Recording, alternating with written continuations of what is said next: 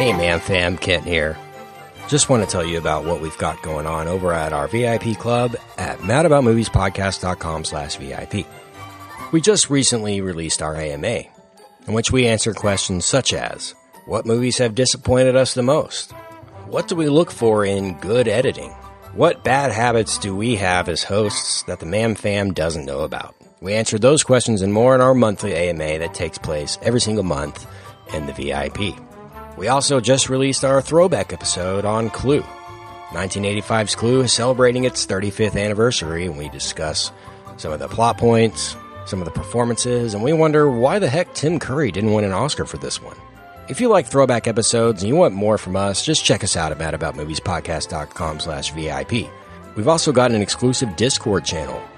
It's an extremely active community of movie lovers, in which we talk about what we're watching. We discuss our movie draft as it's happening. We've got a Mad About Music channel on there, Mad About Food, Mad About Star Wars, Mad About TV. We've got a little Trust Tree channel in there too. So if you're having a rough day and you just want to talk to somebody who thinks like you do, the MAM Fam Discord is the place for you.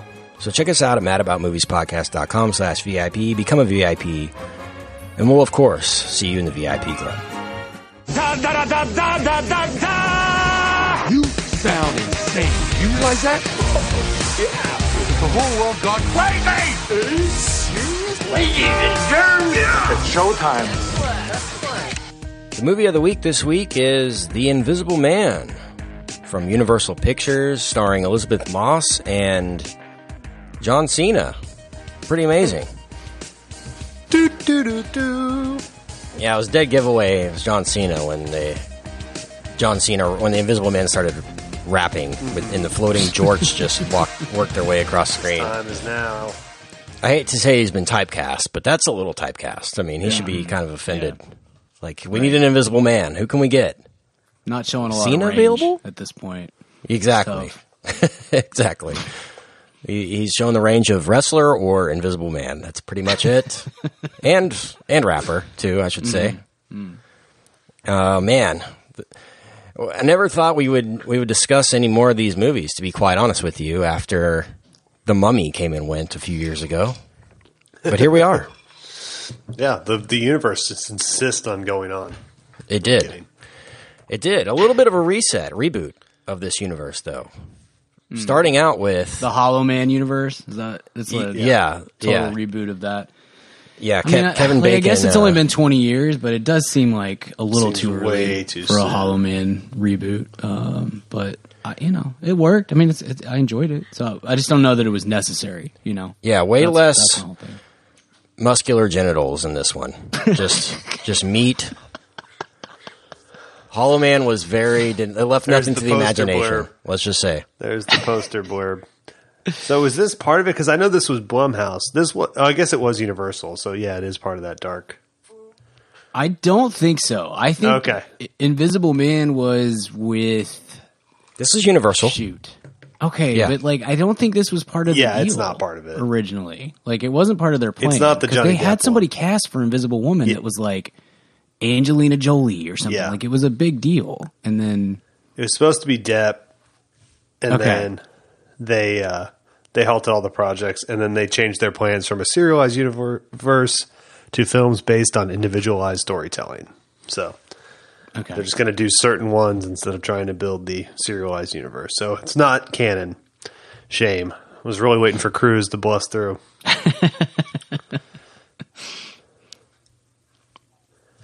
Yeah, no, it was interesting. It would have been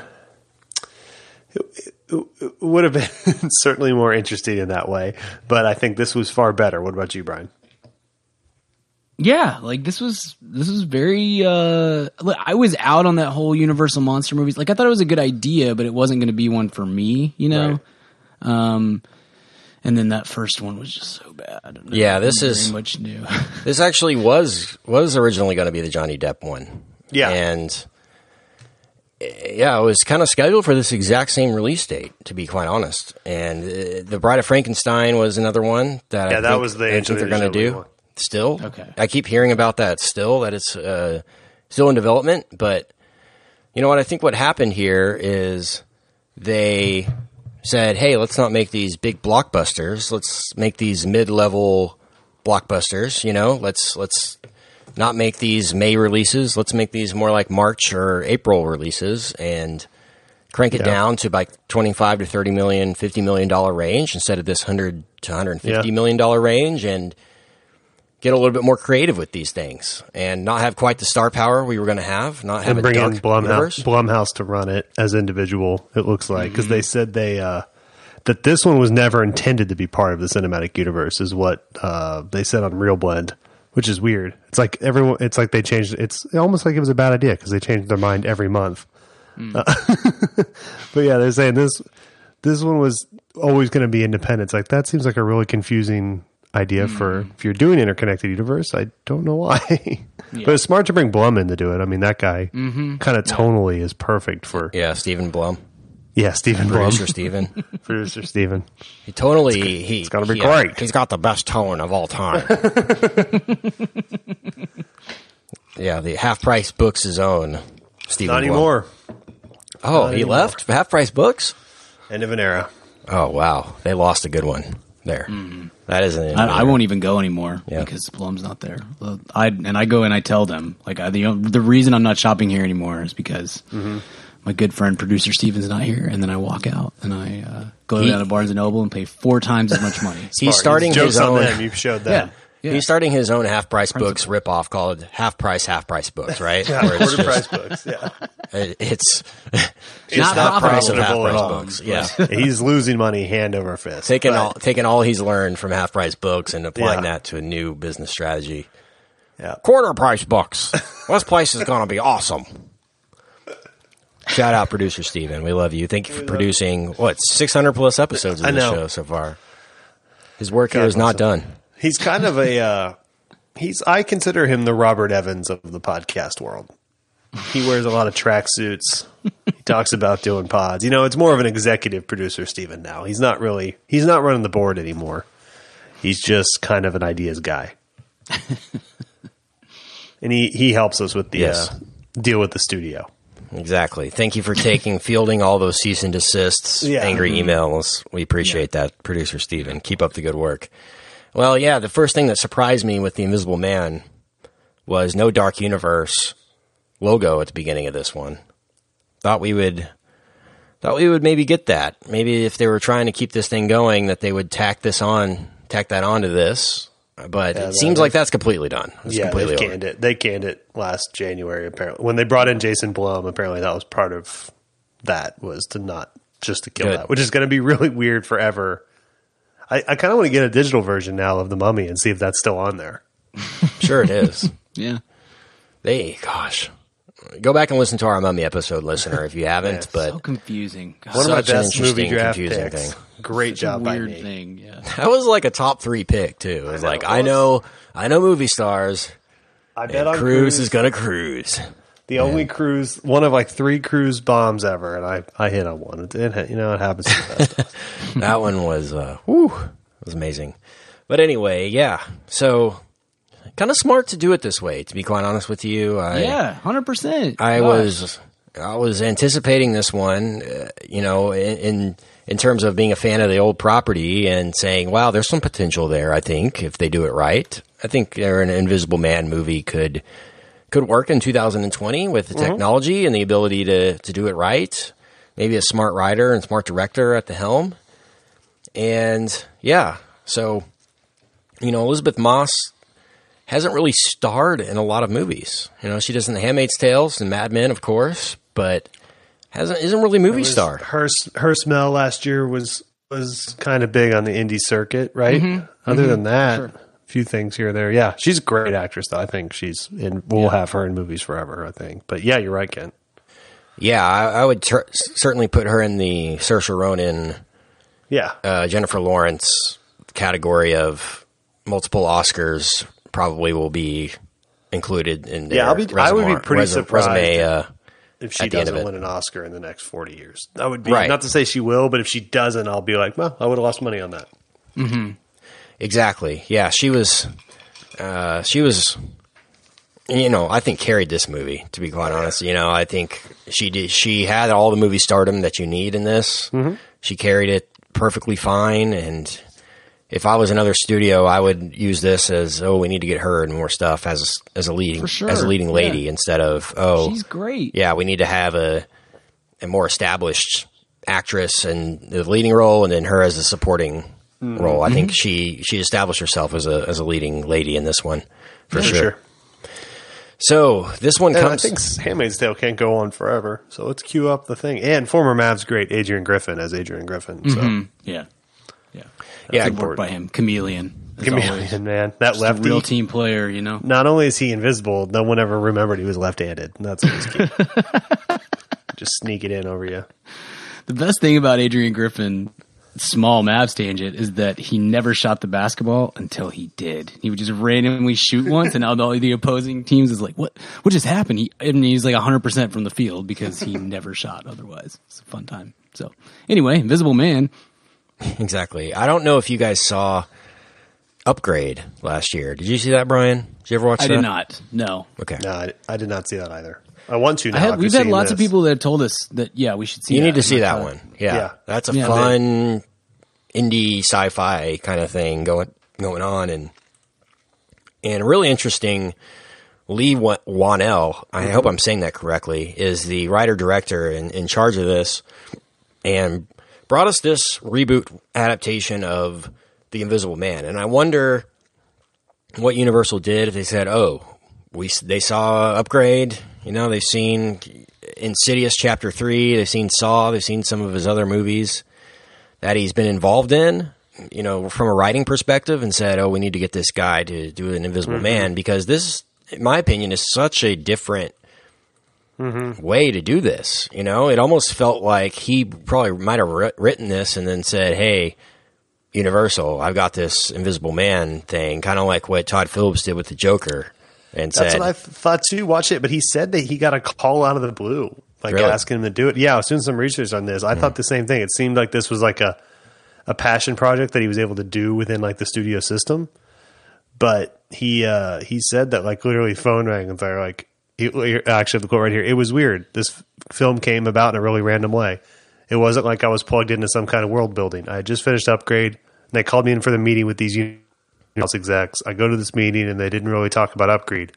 I mean, they said they liked it, and they moved on. So I'm sitting on the couch thinking, what am I here for? What is this meeting about? And then they started talking about The Invisible Man. So that sounds like Jason Blum actually was smart enough to see this pairing, which is what good producing is. He's a talented guy.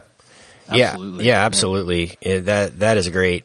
It's great to hear. I didn't do much research of this. I just got out of this movie, to be quite honest with you, and took my notes and came in here and got on the air. So I didn't get to do much background on this one, but I'm familiar with his work. I've seen Upgrade. I've seen the Saw movies, and I've seen Insidious. Remember, Brian, when you and I did the Insidious VR experience thing?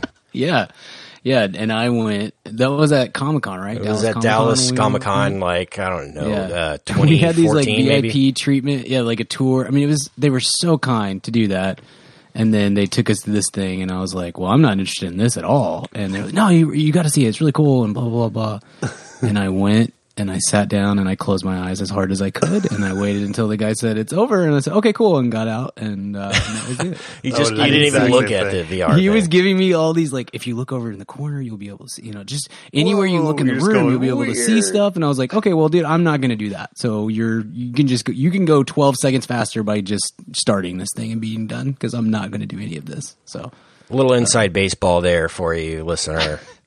So the thing is, you basically put this VR headset on, and when the thing turns on, you're sitting in the middle of this living room in the movie Insidious, and this old lady is sitting in front of you, with drinking tea or something. That always ends well. Always ends well. Yeah. And then you're in the chair, and then things just start coming through the windows, and you can't move, you can't go anywhere.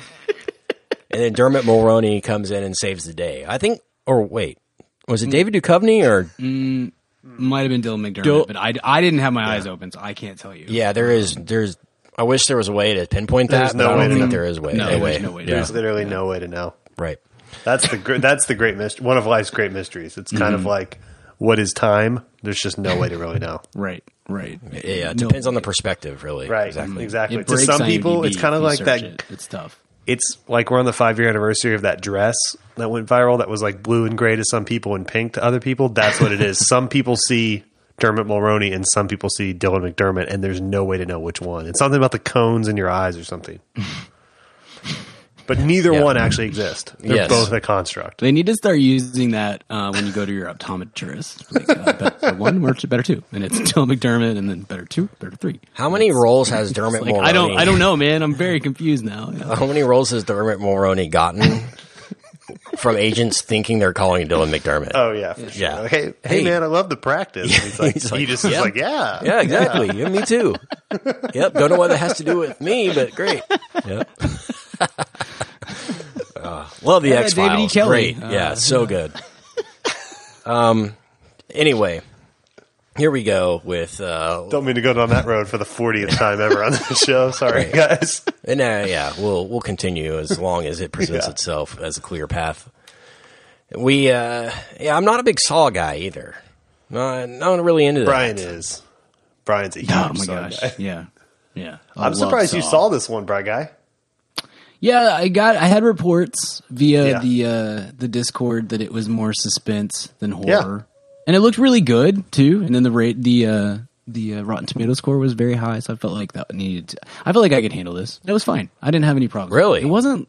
Yeah, the trailer was appropriate in showing how, I think at least, how it was going to be suspense, not the stuff that, like, Jordan Peele. I think I've learned my lesson with Jordan Peele movies that they're not nearly as like actually scary. Like, I can't sleep as they seem in the trailer. And so I'm gonna take that into consideration for future Jordan Peele movies. But this was closer to something like that, where I was like, I think it was pretty clear that it wasn't like gonna terrify me and keep me up at night. So This was kind of like tonally, like right what I like in a quote unquote scary movie for me. Like, I love this on that front. Mm-hmm.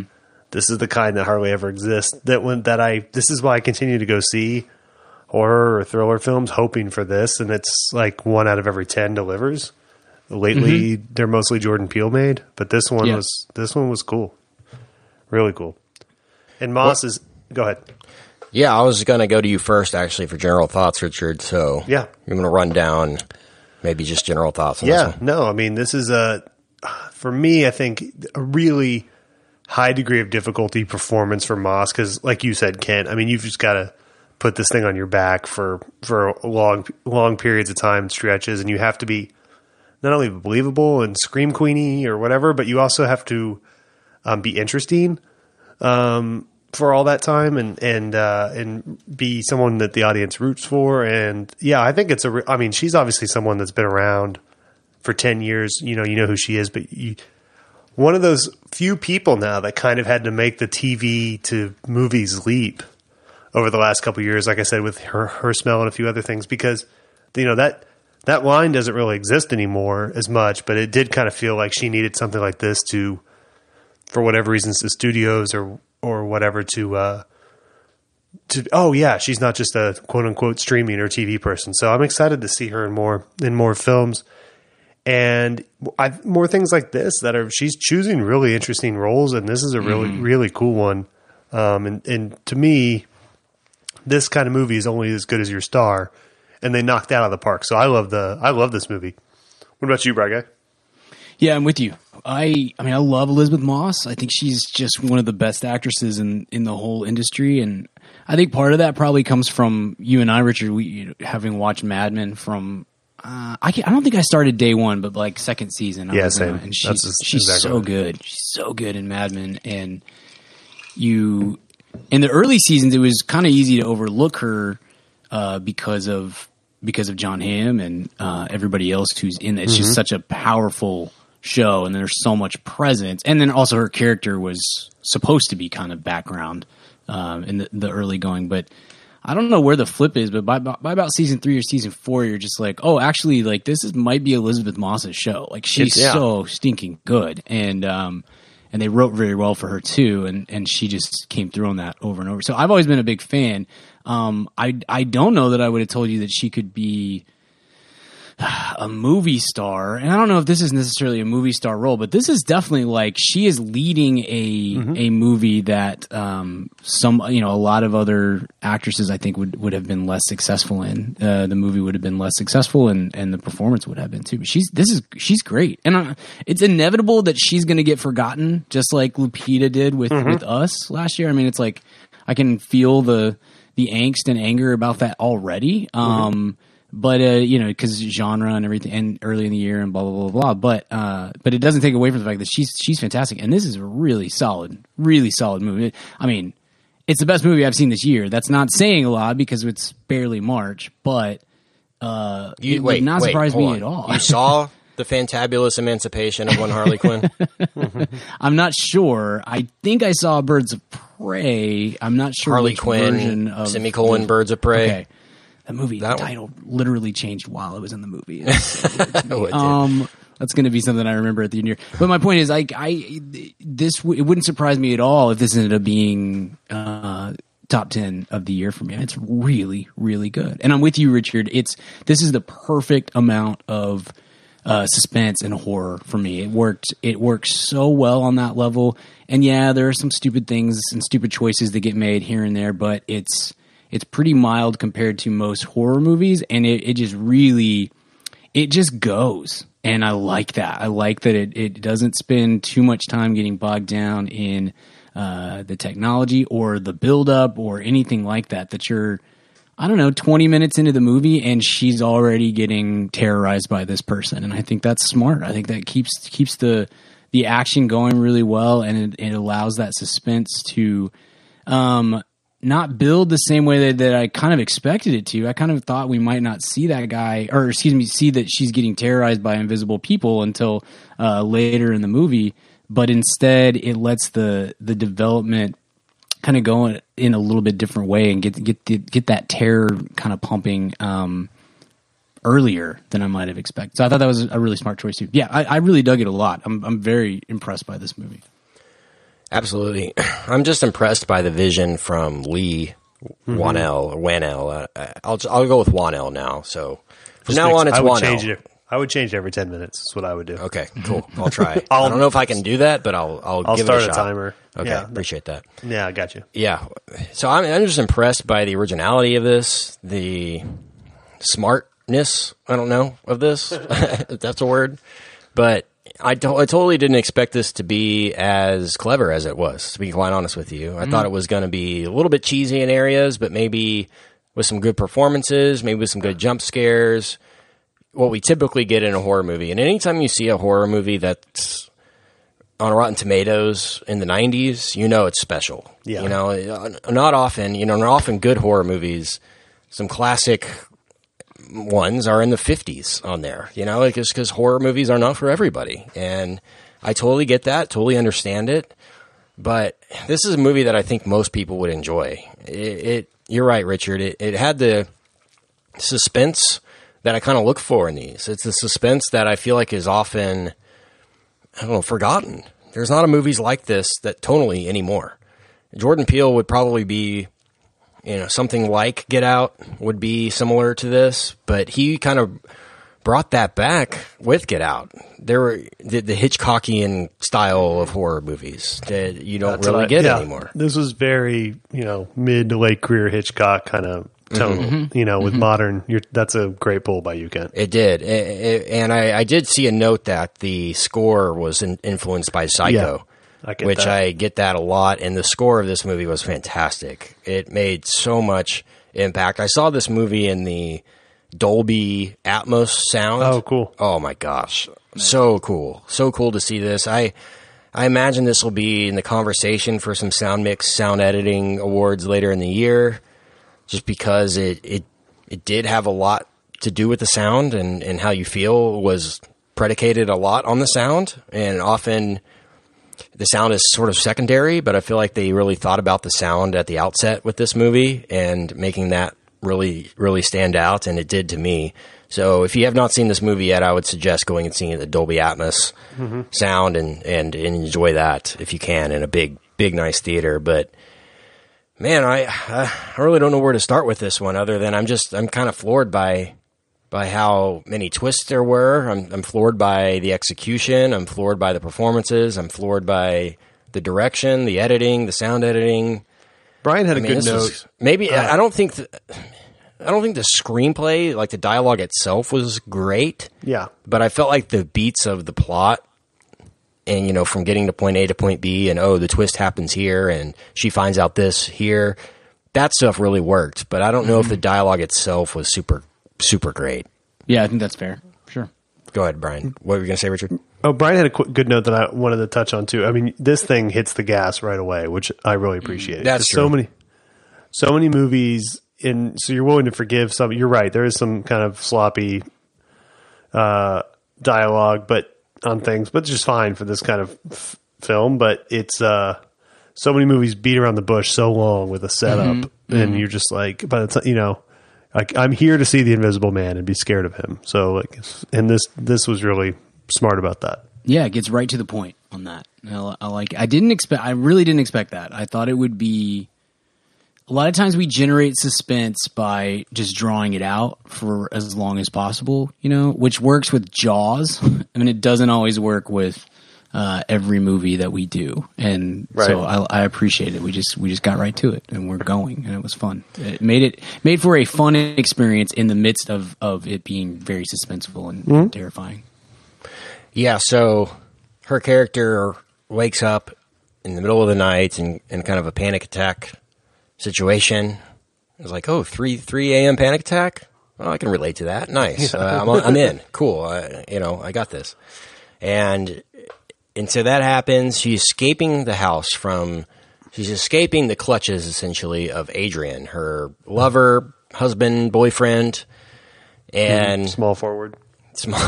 And star of Entourage, Adrian Grenier. Ball handling wing. Yeah. Aquaman. And by the way, Lee Whannell was actually in Aquaman. A little weird coincidence. Was he the chain on the wallet? Yeah, I did. I heard the chain from back behind the camera. The chain was.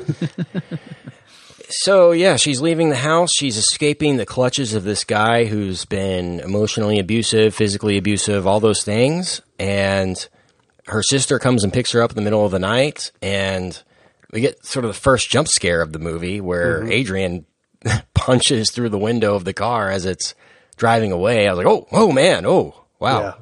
And really that was loud too. Yeah, it was very loud and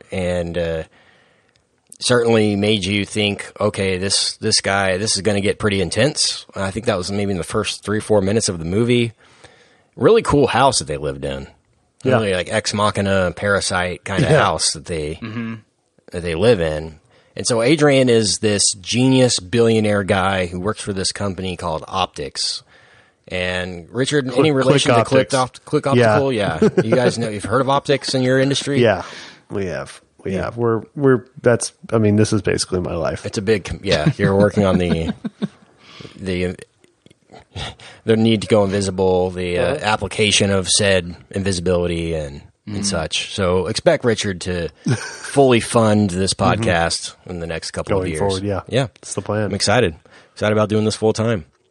Well, she escapes the house, and we find out later that she is in Adrian's will as the sole proprietor of stuff. He's committed suicide after she leaves, but she still is getting haunted by him.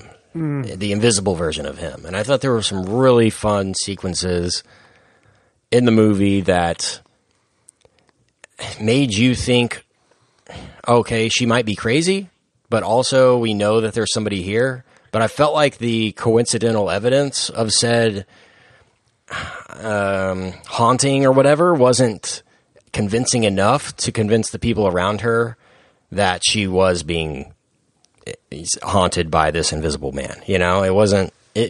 They slowly built up to that fact, and I really appreciated that. It wasn't like, you've left. Oh, wow, he's discovered how to be invisible. Now he's haunting me. It took her a while. It was almost like an Unsane level build where is she insane or is this all really happening to her? And she may be wrong.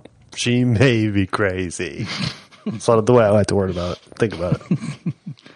Should write a song about that. I should. It sounds very lyrical, actually. Get in touch with Gnarls Barkley. I think they could maybe use that word crazy in a song. I prefer their brother Ted. So she, when she first goes to the hospital, I liked the little nod to the original Invisible Man movies. Did you notice that, Brian, with the guy being wheeled out and covered in bandages, you know? Yeah. Oh, yeah. Yeah, that was cool. Kind of had that Dick Tracy vibe, that Invisible Man kind of look, yeah. Yeah, that was cool. I expected an homage to a certain degree, but didn't think it would be that subtle, and I appreciated that. I liked also what Adrian's brother said, who sort of becomes the antagonist of the movie, protagonist, helper. You don't really know what to think of him, whether he's evil or if he's trying to help her. But what he says to her in terms of, he's just trying to get inside your head. He knows that he has a psychological hold on her. And even if he was gone forever, that he would still psychologically be controlling her. And I didn't expect so much satirical commentary on emotional abuse, controlling relationship type of stuff, you know? Totally. And that's been the cool thing about, it used to be if you wanted kind of insight into things that are happening in society, at least in film, satirically, it would always be in a comedy. But now it's kind of like horror movies. A lot of times, obviously we start with Get Out and things like that. Have a lot to say now, which can be super ham-handed if handled incorrectly. Because sometimes you just want to go and be scared. But I feel like some of the smartest satire, or at least like representation of like zeitgeisty issues, are in horror films right now. Yeah, that's a good point. And I thought one of the most literal interpretations of what would happen if we had the ability to be invisible in 2020 and we wanted to take revenge on somebody. We just go to their computer and type an email to somebody. Right. Because there's I do no that work way. all the time to people. Right. It's the old, you left your Facebook logged in here. Let me type a little stuff. But I've gotten so many ministers fired. Oh, that's awesome. Yeah. it is been Classic move. Yeah, totally worth it. You're working your way up that food chain one at a time. It's so funny because she's like, wow, you sent me this email. She's like, no, I didn't. She's like, yeah, you did. Here's your email address. There's just no way for her to circumstantially dispute that evidence there. And that's just mind-blowing how something so simple can do so much damage, and it far surpasses the, what would you do if you were invisible? Well, I would go and, sneak into restaurants, eat all this food, do all this stuff. It's like, man, something so easy of just sitting at someone's computer and typing an email can just ruin their life, and ruin their family, essentially, with her sister, and that hit home for me. It's like, wow, I thought it would be much more literal in this movie and it does get very literal, but I liked that he kind of chips away at her life that way through these small social aspects. Yeah. And it's, I don't know if it's just the title and it's coincidence or if it was purposeful, but there's a little bit from this there's some similarities to Klosterman's book, The Visible Man. And I thought that was interesting. I was going to bring that up later. Yeah. Just kind of use a little bit of the notes on that to help maybe modernize this into a 2020 movie instead of I think this book was written in 1897. So, H.G. Wells. Yeah, so that was. I mean, I think that was smart. That's not my favorite Klosterman book by any means, but there's some really interesting. I felt like that was one of his more interesting essays or short stories that just turned into a whole book and maybe wasn't that great of a book. If you don't know the plot of that book, it's basically like a man has invented an invisible suit and he goes to therapy and then becomes obsessed with his therapist. So, right, and she never really knows if he's there or not. And it's the same. That's a good comp. But I think that helped just kind of bring a little modernity to it. If that's I don't even know if that's a word, but modernizing it a bit, and that was cool. Yeah. There's things in that you're right with like some of the dialogue and such where you you kind of want to be like, you hope that, were you in this situation that, the people in your life would be like, okay, like I get, there's no way you sent this email, so I'm going to give you the benefit of the doubt on that. But they do a very good job of creating. There's no email I'm not capable of sending. But they do a good job of creating an atmosphere where it feels reasonable to think that she's completely crazy. And that goes a long way to furthering the plot and the setup for how things play out in the back half of the second act and then into the third act. We're going to get into a little bit of spoiler talk here with The Invisible Man. But you know what's invisible sometimes for us guys and girls? It's our hair. The older we get, the more hair we lose. It's just the fact of life. No one gains more hair the older they get. And there are different ways to combat that hair loss. And there are some awkward ways to combat that hair loss as well. But the least awkward way that I have found, and trust me, I have looked everywhere, is our friends over at Keeps. 2 out of 3 guys will experience some form of male pattern baldness by the time they're 35. So in the case of our podcast, 2 out of the 3 of us will eventually have some problems with this. But there is some good news. Keeps has proven treatments that can combat the symptoms of hair loss and keep the hair on your head at half the cost of your local pharmacy. You don't have to go broke to avoid going bald. Prevention is key. Keeps has revolutionized the way men are treated for hair loss. Thanks to Keeps, you don't have to go to a doctor's office for your hair loss prescription. Now you can just visit a doctor online. Get your hair loss medication delivered to your home discreetly. No more waiting rooms, no more pharmacy checkout lines. Keeps has you covered. So, trust me, I have done it all. I've gone to doctors, I've done surgeries, I've done prescriptions, and honestly, I wish I had known about Keeps before going through all that stuff, because Keeps has better results, it's cheaper, and you don't have to be embarrassed by talking to a bunch of physicians, you don't have to drive anywhere. That's one hell of a deal, if you ask me, for getting to keep your hair. So, Keeps are offering our listeners here at Mad About Movies a special deal. If they want to keep their hair, they can take action at keeps.com/mad. You receive your first month of treatment for free. That's Keeps, KEEPS.com/mad. Receive that first month free of hair loss treatment. It's Keeps, KEEPS.com/mad. Keep your hair, guys. Keep it with Keeps. Big spoilers coming up right now. Right now, big spoilers for Invisible Man, if you haven't seen it. So, it all comes kind of to, crashing in her face when she goes to see her sister at the restaurant, it is, I guess. And she's like, hey, it wasn't me who emailed you. Trust me, he's stalking me, my ex. He didn't want me to get away. He's controlling me, all this stuff. And essentially the Invisible Man is right there the whole time, takes out a knife and slits her sister's throat, puts it in Cecilia's hand and walks away. And then everybody turns around and's like, what? Oh my God, and basically frames her for murder in less than 5 seconds in this public place. And to be honest, going into that scene, I was so thankful. I was like, oh, thank you, Cecilia, for going into a public place where probably nothing can happen, right? Because if it's in public, everybody would see. But I thought that was a really cool setup by Leigh Whannell to frame that moment in a public setting, instead of like murdering her at her house or whatever. It threw off my expectations for what I was expecting in that scene to what it ended up happening. And at that moment, my jaw dropped. I was like, wow, that was amazing. That was honestly incredible writing and setup and all of that, and really subverted what I thought was going to happen there. But Brian, any thoughts on that moment?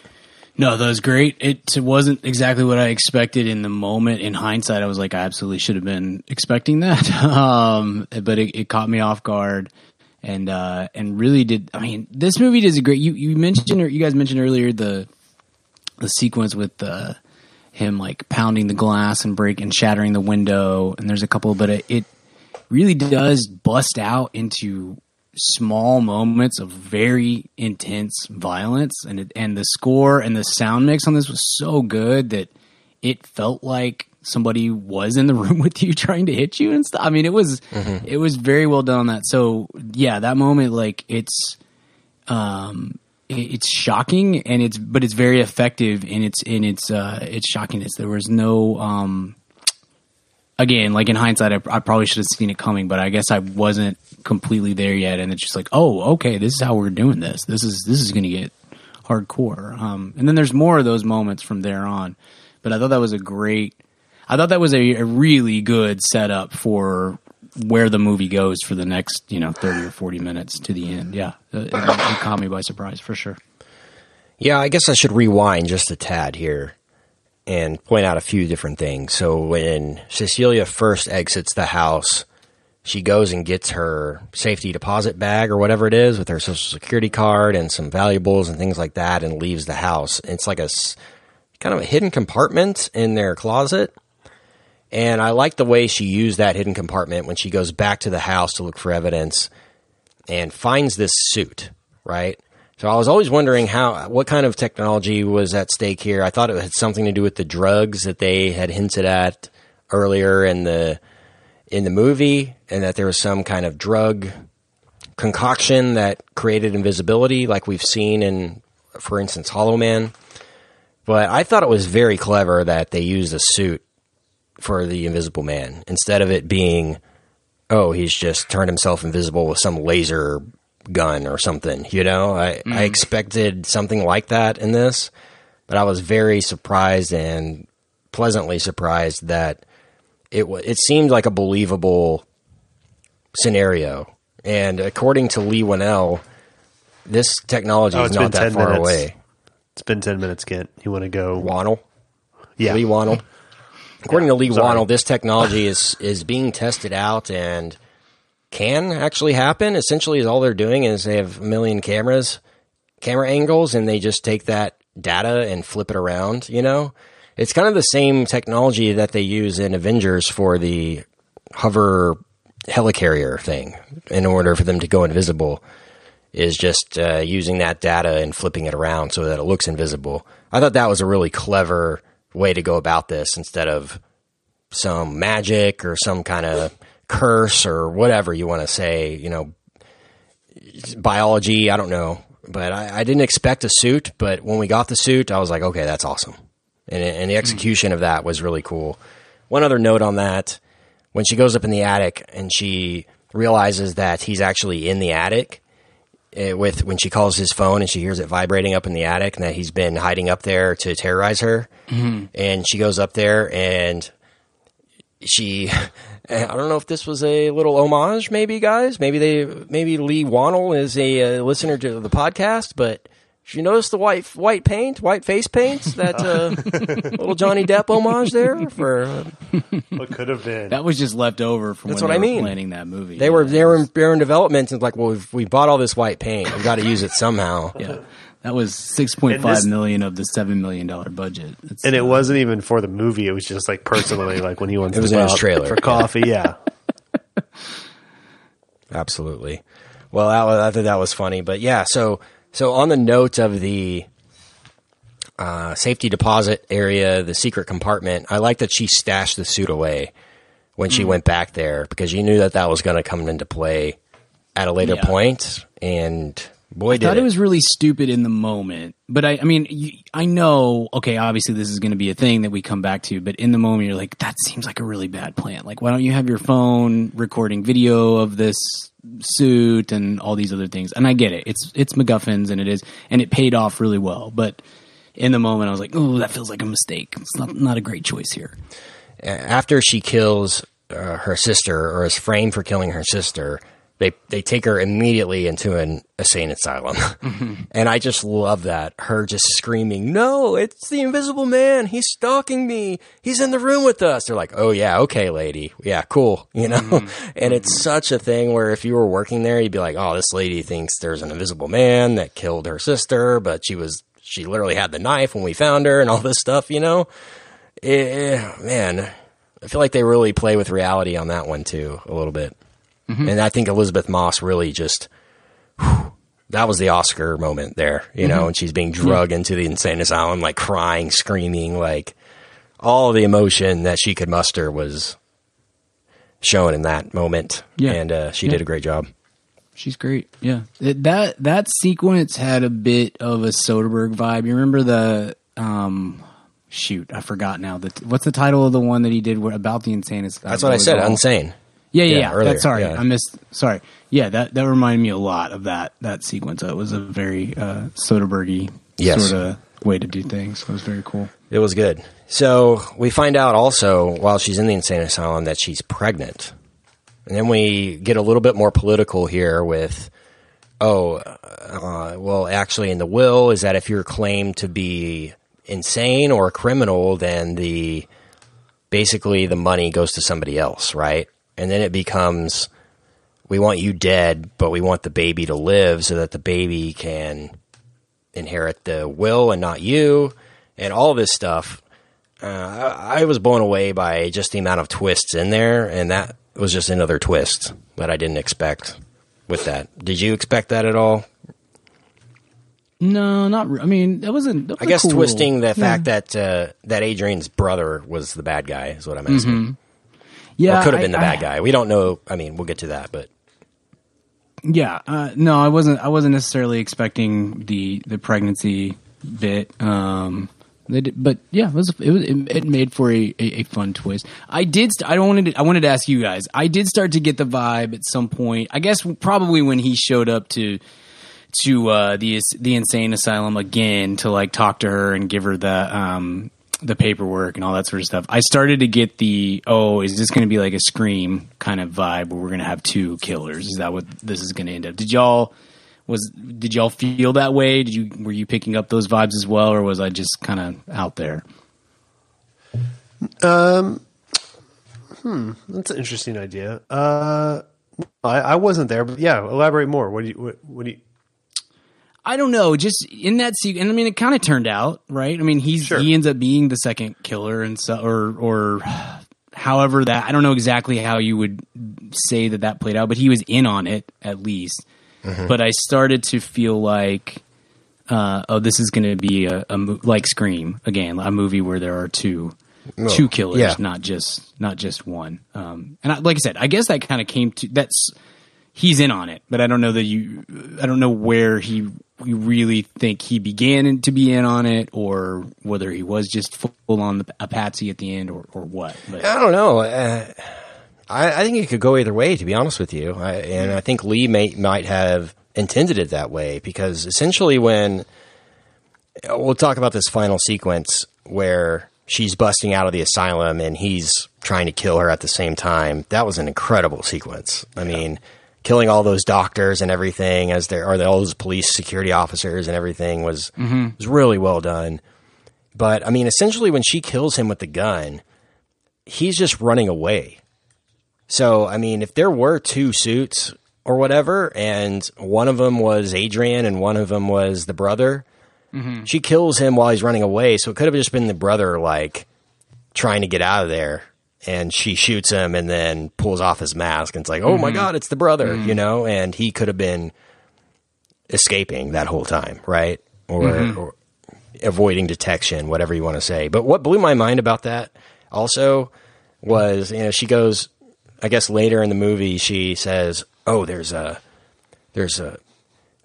they say, okay, we believe you now, we see all the evidence, they say, yeah, there's people at the insane asylum that were eyewitnesses. I was like, well, isn't there like 9,000 cameras at that thing that would have said, well, why is this guy flying around being shot by and she runs out of the asylum and there's like a giant wall of monitors as she's running out. I thought there's so many of the plots, so many of the little, twists had to do with security cameras, deleting footage, knowing where the cameras are, things like that I thought that would have been a bigger player, and it would be the actual camera footage of what happened there. But there was an eyewitness, so that's all they needed, right? They didn't need any of the evidence, or maybe it was deleted. I don't know, but that seemed like a little oversight, a little plot hole there.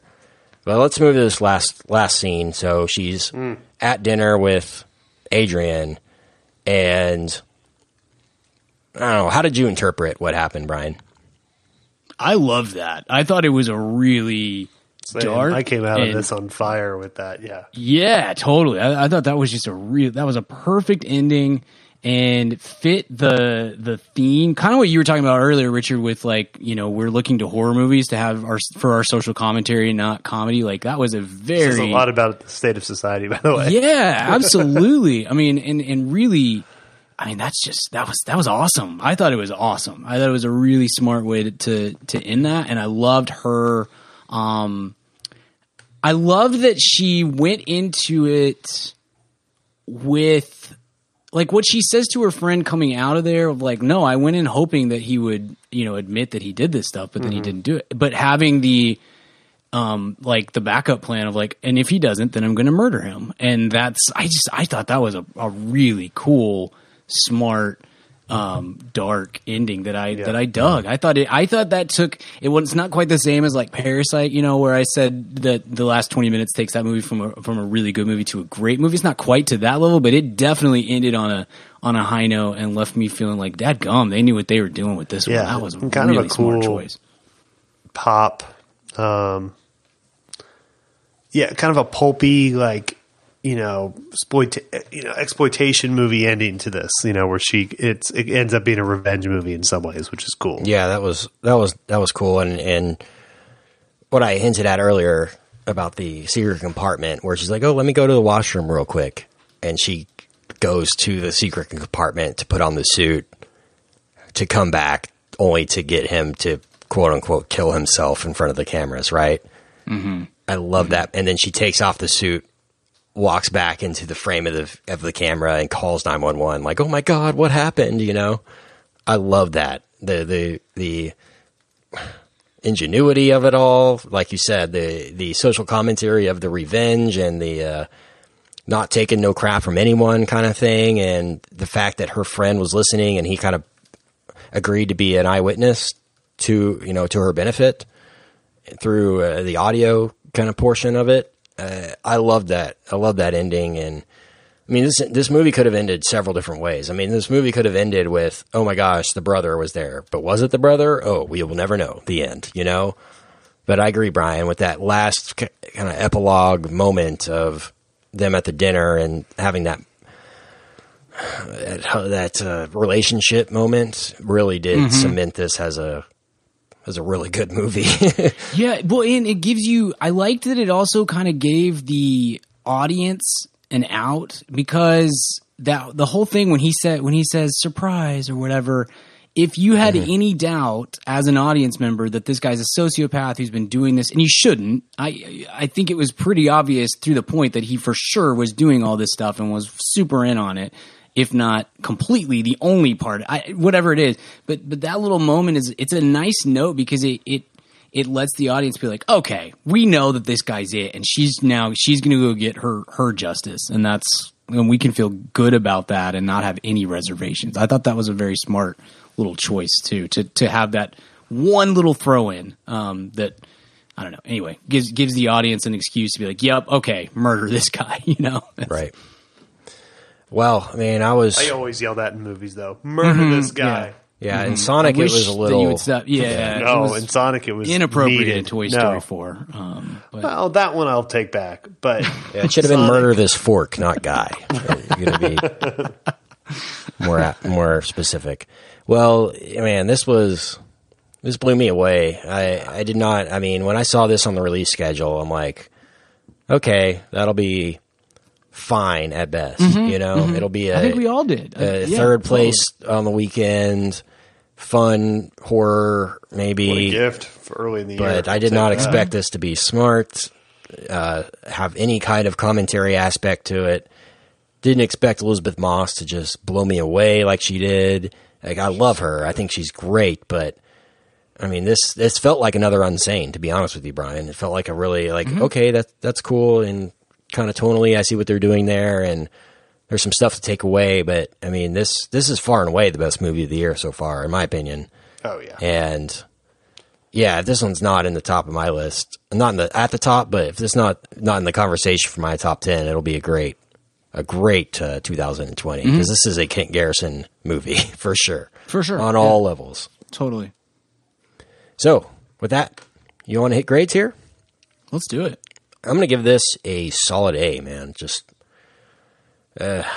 close to an A+. It's between an A and an A+.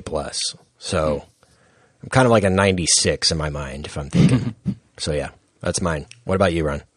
Yeah, that's right where I'm at. I'm going to give it an A, but being as it is so early in the year, it's possible that a second viewing on this or just a little more time to think about it may bring it up. I mean, it's that good. I'm very surprised. I thought even with the reviews, even with the Rotten Tomato scores and everything, I was like, this should be good. It's better than that. I came home and told my wife, we've got friends over tonight. I was like, it's really, really good, guys. I'm very impressed with it. So, what if they had started the Dark Universe with a movie like this? We'd be so fired up. Oh my gosh. I would be like, I'm all honestly, this should be part of the conversation. Do more of this. This movie costs $7 million. Make more movies like that and give them wide releases. Make good movies with good actors for smaller budgets and stop. I mean, I just kept going back and thinking about Call of the Wild last week. That cost $125 million to make or whatever, and should have been half that. Use practical effects when you can. Get good actors. Get people behind the camera who kind of know what they're doing, and just make decent movies that can turn into very good. You know what I mean? Like, it's just such a smarter mold than so many of the other movies. That 7x its budget in the first weekend. First week, yeah. It doesn't have to make $200 million to be extremely profitable that way. It's just, come on, guys, think this through a little bit. Wonder if they take this momentum and this tone and say, "Oh, let's do a Frankenstein for $15 million," and it's about some crazy modern scientist that goes nuts. You know, I not that they have to be connected. And I hope they're not, because that's a little bit of a force, because what are you going to do? Unite everyone with this? But I always thought that was kind of a weird idea. But I think if you have Blum doing this, he can serve as the Feige. And obviously he knows kind of unsung filmmakers that might have a good take on it. And if he could just keep cranking out $10 million every time, 1 or 2 a year of this sort of thriller with like some twists on an existing property, I think they could make... they could easily 10x their budget on them every year and just have a nice little business going with Universal, and then, throw out a Fast and Furious movie every year and have a pretty good, kind of rebuild that studio that way. Yeah, absolutely agree. Yeah.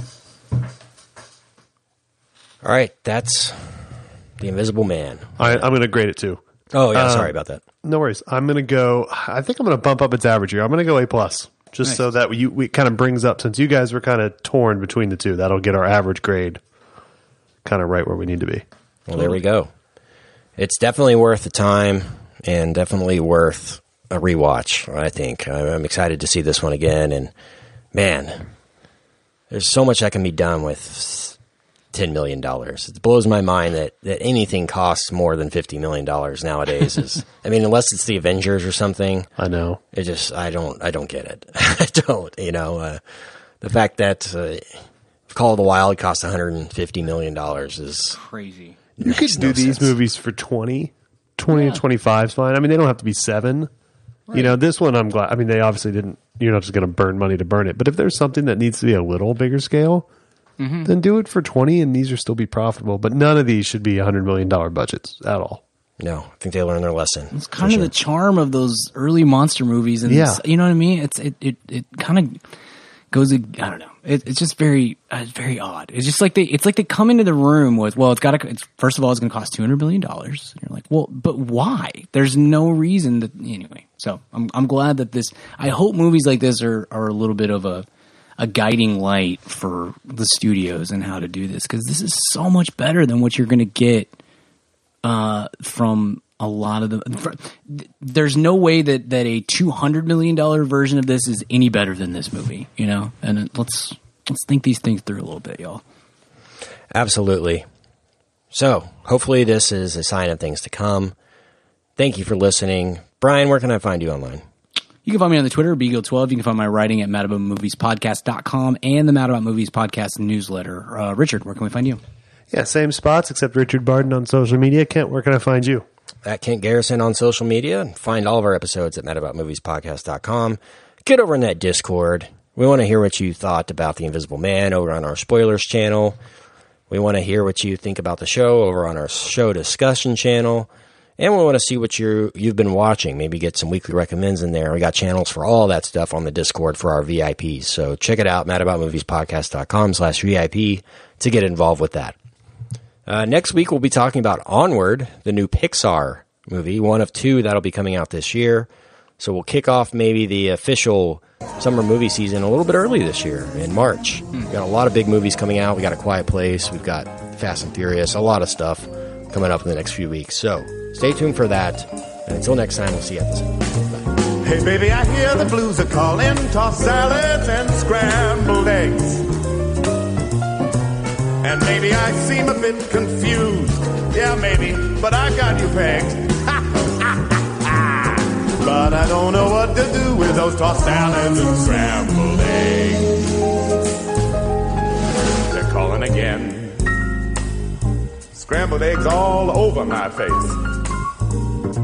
They're making me yah-yah. Tossed salads and scrambled